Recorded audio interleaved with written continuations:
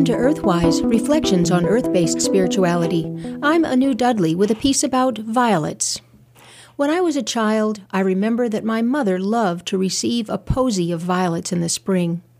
I was reminded of this recently when I noticed the violets had once again begun to bloom, and I became curious about the significance of violets. I learned there are 850 species of this plant in the Violacea family, ranging from the little flowers we know so well to shrubs and even to small trees. There are some 80 species of violets in the United States, and the violet is the state flower in New Jersey, Rhode Island, and Wisconsin. While the pansy is the most popular cultivated violet, the ones we see most often, the small purple or white flowers, are meadow violets, which thrive on the edge of fields and in damp woods. Violets are cleistogamous, meaning they are self-fertilizing. This plant wisdom enables the violet to be effortlessly prolific even in northern climates.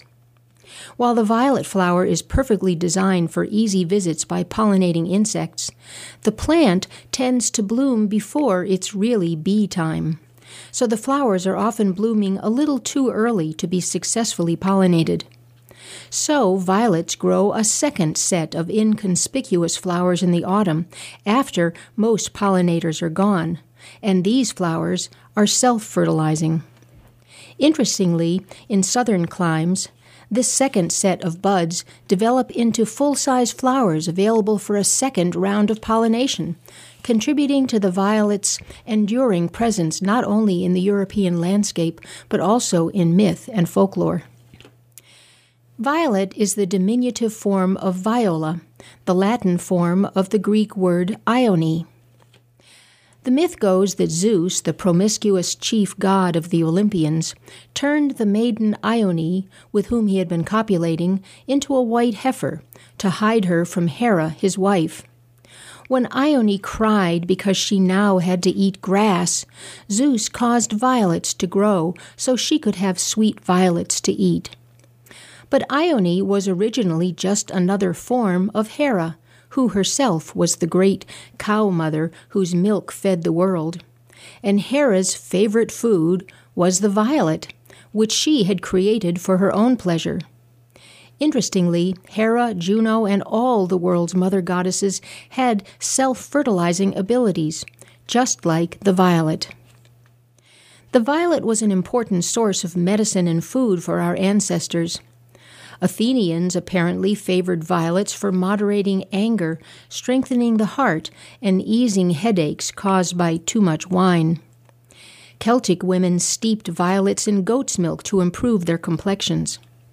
Its dried flowers and leaves treated inflammation and sore throat, and we now know that violets are a source of salicylic acid, the active ingredient in aspirin. A popular recipe was syrup of violets, a nice palatable way to take one's medicine. A poultice of the whole fresh plant was applied to ulcers and skin abrasions. The heart-shaped leaves of the violet are high in vitamins A and C and have been eaten in salads since antiquity. The flowers are made into candy, jams, and jellies, and are also used to make violet wine. Violets grow best in undisturbed environments where they thrive in a clean atmosphere. This is because the undersides of the leaves are covered with tiny hairs that catch dust and grit that can block their respiration pores. So you know healthy violets are growing in a healthy environment. This sensitivity gives violets the magical ability to protect. The violet's adaptable fertility also bestows prosperity, whether material or professional, for it signals a healthy environment in which to grow. So hurry out into the meadow and pick yourself a posy of violets while they are still blooming, and enjoy the blessings of protection and abundance that violets and the goddess Ione bestow upon the knowing and the kind. Blessed be. You've been listening to Earthwise, Reflections on Earth-Based Spirituality. I'm Anu Dudley.